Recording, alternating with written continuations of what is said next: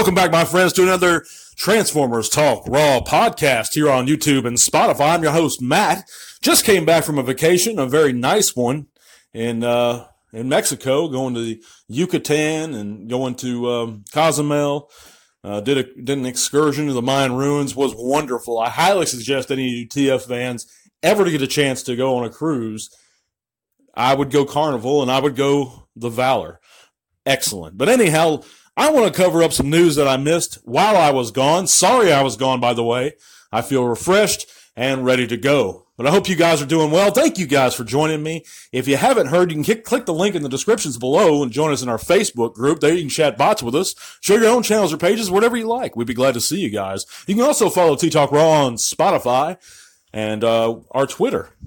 But on to the news, guys. We know that the Kingdom Core Class Hot Rod has now been seen in New Zealand at a place called Toy World.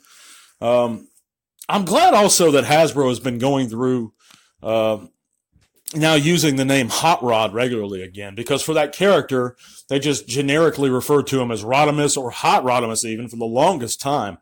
But in the past few years, we have been seeing the name Hot Rod, so they're holding on to that separate trademark.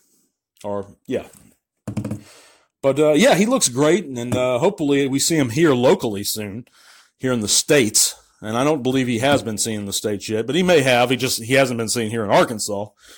But who has been seen is the Bumblebee movie Core Class Wave 1s, which is Ravage and Shockwave.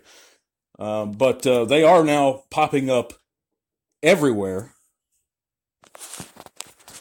Never mind, guys. I got my news confused looking at it here.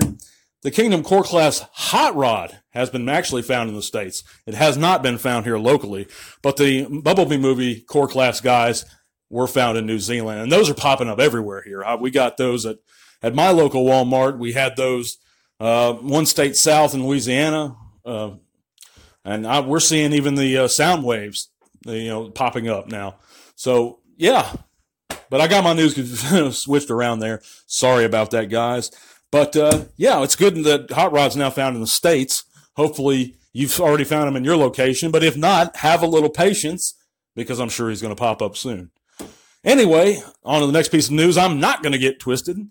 Lindsay Russo, who was the voice of Elita 1 in the War for Cybertron Netflix series, is going to be at TFCon LA, guys. So if you're going out there, be sure to stop and say hi to her. Don't be bashful, because it's one thing I learned on my vacation. You got to open up sometimes to people. And even if you're not a social person, you're more of an introvert, go out there and say hello. I'm sure she's a sweet lady and is a really talented voice actor. But yeah, again, guys, so sorry for the absence this week off. But now I am back. Happy Valentine's, by the way, to you. If you have a sweetheart, be sure to tell her hi for old Matt. No, I'm just playing. But, I hope you have a great day, guys.